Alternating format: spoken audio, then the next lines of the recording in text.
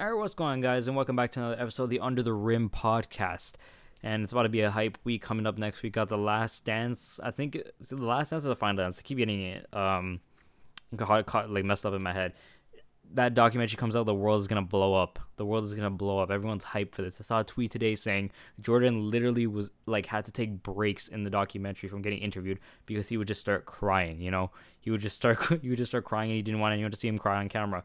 This man misses just breaking down players so bad that he just starts crying, bro.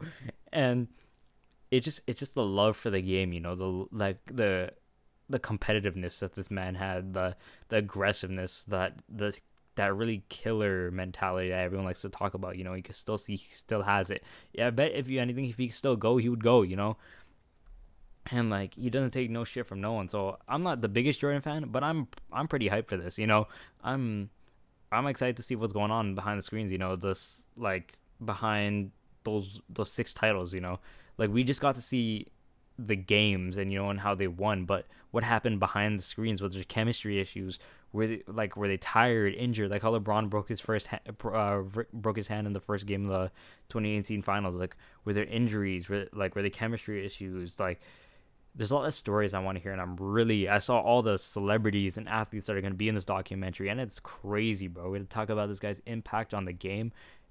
I'm telling you right now, the NBA world is going to blow up, and everybody who is everybody will be watching this documentary, because that everybody knows. Even if you don't watch basketball or you aren't interested in basketball, everybody knows who Jordan is. Everybody who knows the name who Michael Jordan is, bro. He's one of the most famous people on the planet, all right? And this documentary is gonna be hype. Hopefully, it could be bigger than Tiger King. I don't know. Like Tiger King was enjoyable, but hopefully, this Jordan documentary really does go viral, because I think it's the perfect time to release it. Yeah. So before I get into more Michael Jordan stuff, because this episode is gonna be kind of more Michael Jordan oriented, I guess, to prepare some hype for the upcoming documentary. I just want to talk about quick the horse challenge that happened. Like that I don't even know what to say. That was garbage. That shit was garbage, bro.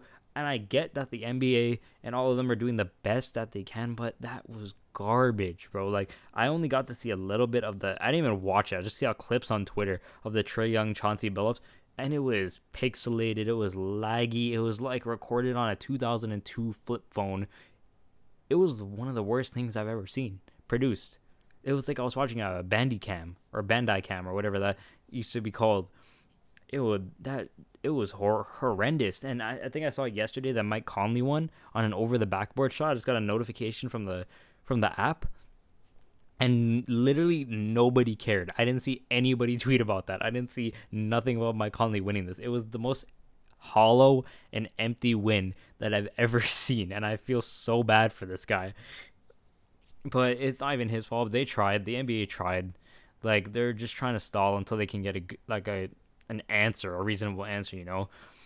And what am I thinking? I'm thinking I saw a tweet from Woj saying that Adam Silver said anything's on the table at this point. They don't necessarily have a date of when they're gonna make an announcement.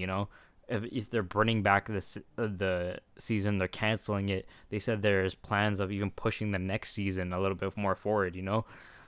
So who knows? I think they should, because I think they should continue the season. This is something that's never been encountered by the NBA. Yeah, they had lockout seasons, but like you knew the NBA was coming back for sure. Now you don't. So who knows? Who knows how this is gonna go on? But at least we have this documentary coming up to talk about. And bro, ever since the documentary been announced, this whole week, First Take has been going crazy. First Take has been going crazy. All the Jordan, LeBron comparisons, all the Jordan whoever comparisons. How good was that Bulls team? And the first thing I want to start off with is Bill Laimbeer. He was saying that Bill Laimbeer himself was on the Bad Boy Pistons. He played against MJ, and he said himself that LeBron is better. And do you just want to say, yeah, it's because like Michael Jordan waxed y'all after y'all waxed him, or you're just still salty? You could say that. You could say he's still salty, but you could say that this man actually played against Michael Jordan, and he's actually watching LeBron. So who knows? I'm like, you already know me. I'm saying LeBron all the way, but that's because I'm a LeBron fan. But I don't know. Bill Laimbeer, it's kind of weird to me, because he was on the Pistons and he could be harboring some feelings against Jordan. And then I saw another thing. I think Shaq posted on his story. It was, can the three-peat Lakers beat the Bulls? And Shaq was like, yes, without hesitation. This man did not question it, nothing. And everyone is disrespecting the shit out of Shaq. It was it the three-peat Lakers? I swear it was the three-peat Lakers. Hold on, let me check. Because it was either that or they took like their fantasy 5 on the Lakers or something like that. And either way, I saw the comments were just filled with Lakers, Lakers, Lakers, Lakers. Let me see here. Oh, yeah, here we go. Okay, so it wasn't the three-peat Lakers. It was everything 5-on-5. So you had the prime Bulls were Michael Jordan, Scotty, Rodman, Derrick Rose. I forget the last guy's name. I'm blanking here, bro. I'm blanking. But then on the Lakers side, you have uh, Anthony Davis, Shaq, Kobe, Magic, and LeBron. You already know Lakers are taking that all the way, bro. What the hell? Nobody. Okay, so my thing is Jordan will get his, but also Kobe will. Magic. No one's guarding Magic. Okay, no one's guarding Magic, but no one's. I don't think can Magic stop a Derrick Rose, prime Derrick Rose. We're talking about. This is the guy who took on the Heat by himself and won a couple of those games. Again, I don't think.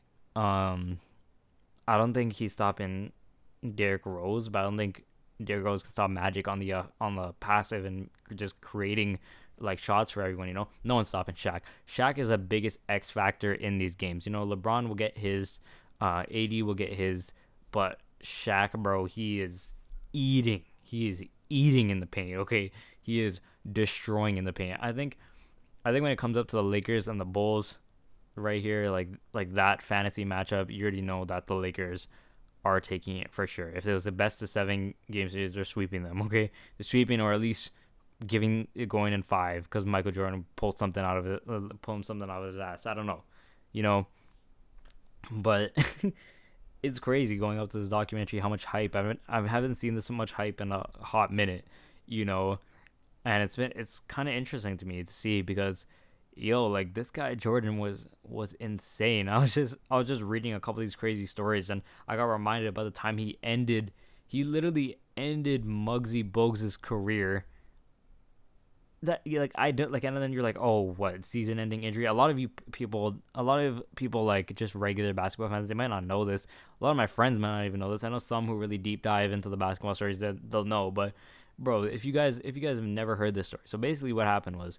I think they were playing it was either Charlotte and Bulls, whatever team Muggsy was on at the time. And then Muggsy had the ball and Jordan was guarding him and Jordan was like, shoot it, you effing midget. And this guy shot it, missed, and after that his career was never the same. His career was never the same. This man ended his career with words. With words, bro.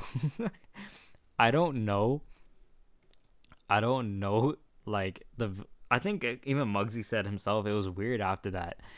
And this man has the competitiveness, the killer mentality all the way through the end. I'm searching up a couple stories right here, just crazy Michael Jordan stories that we really didn't hear. And someone is like, this man right here, there's a video of him betting $500 with a fan at a golf charity event and winning it.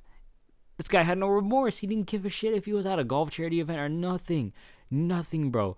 And there was time where he repeatedly duped Scottie Pippen out of $100 by betting on pre-recorded races. This guy's a snake. For that. Well, how are you gonna do like that? When he intimidated the Bullets by smoking a cigar. So the Bullets used to be called the Washington Bullets before they got called the Washington Wizards. And then I think one of my favorite stories was the Dikembe Mutombo story, when they were sitting in the locker room and he's like, you haven't gotten me yet, Mike, like you haven't dunked on me. And literally like a couple months later, this guy yammed on his head and then did the finger wag at him. And I was like, oh my God, bro, shot the free throw with his eyes closed. It's crazy. What was he doing? Was it Larry or was it Jordan that did the story where he counted down his points. He said I was going to get this many points to his defender. Like, say he said 40 or something. Every time he scored, he's like 38, 36. Or like he didn't tell them. He just started counting down for no reason. And he started counting down how many points he had. That is the coldest shit I've ever heard in my life. Okay, just imagine you're guarding somebody and they're like 38, 36, 34, 32. And then you're like, what the hell is he talking about? And then you look at the scoreboard and you're like, bro, this guy dropped 40 on me. What? Where did that come from? And when he hits 0, he just looks at you. Oh man, I think, is Jordan one of the best trash talkers in the ever in the NBA? Is he the best, or would you give it to guys like Reggie, Gary Payton, Garnett, Larry Bird? Honestly, if you ask me, I think it's Larry Bird. I think Larry Bird is the GOAT trash talker. After all the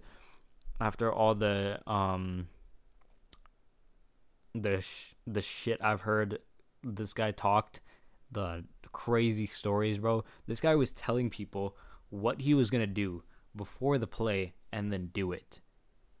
Like, and then do the exact thing in the clutch too, bro. This guy was like, it would be like, he'd be down a point, about to win the game. He's like, yo, I'm gonna pull up from here and I'm gonna drain in your face and I'm gonna win the game.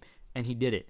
And then there was one time where he went up to like the bench of like, I forget which team. He's like, I got a present for you. This guy made a 3 and turned around, looked at them, said Merry Christmas. Like, bro, what y'all? What I'm telling you, Larry Bird is one of the coldest players to ever lace up a pair of sneakers, and people need to put more respect on this man's name, bro. Larry Legend is one of the goats. But then you can't really exclude the other trash talkers. You know, like KG telling Carmelo that Lala tastes like Cheerios. Bro, are you crazy? But you can't even say nothing because that's KG. This man will stab you in the neck. And like, it's insane to me when I hear these stories, because that's what I was saying. Like, Larry Bird has to be the GOAT trash talker, if you ask me. You know, like Jordan was up there, Kobe was up there, but Larry Bird was on a whole another level of trash talk, bro. Like, just by looking at him, you think he wouldn't be able to do shit, but then he drops 70 on your head, and you'd be like, huh?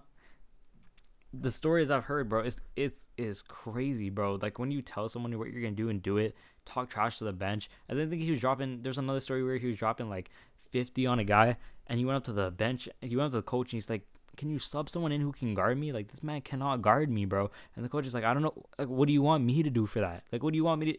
He can't guard you. I don't know." Imagine being that good at the game. It's crazy how he only won 3 championships. I think it's because like injuries took him out, his lower back injuries. And then Magic Johnson, like, if I had to line up trash talkers, I think it'd be Bird, Jordan, probably Gary Payton, KG, maybe. There's a lot of good trash talkers. Kobe maybe is in there. Did Kobe talk a lot of trash? I think he did. Kobe really did talk a lot of trash, but you never would see it. You never really see it until you hear the stories that players talk about. I think that there's one Jordan when I was just about to talk about, it was really crazy. Yeah, it was when the time Magic Johnson, you guys probably seen this on Jimmy Kimmel. The time Magic Johnson talked trash to Jordan, but it was only one time, the first time he's ever talked trash. And he said, and there was the Team USA scrimmage game, and he's like, if you don't become Air Jordan, we're gonna blow y'all out. And this man turned into Air Jordan. This guy was like turned into Mike, bro. And he did a 360 poster, bro, in a practice game.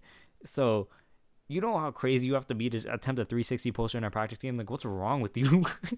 What you on, bro? Yo, that reminds me. If y'all seen, that was the funniest thing I've seen. One of the funniest things I've seen. It was, what's his name, bro? I'm blanking here. Iman Shumpert.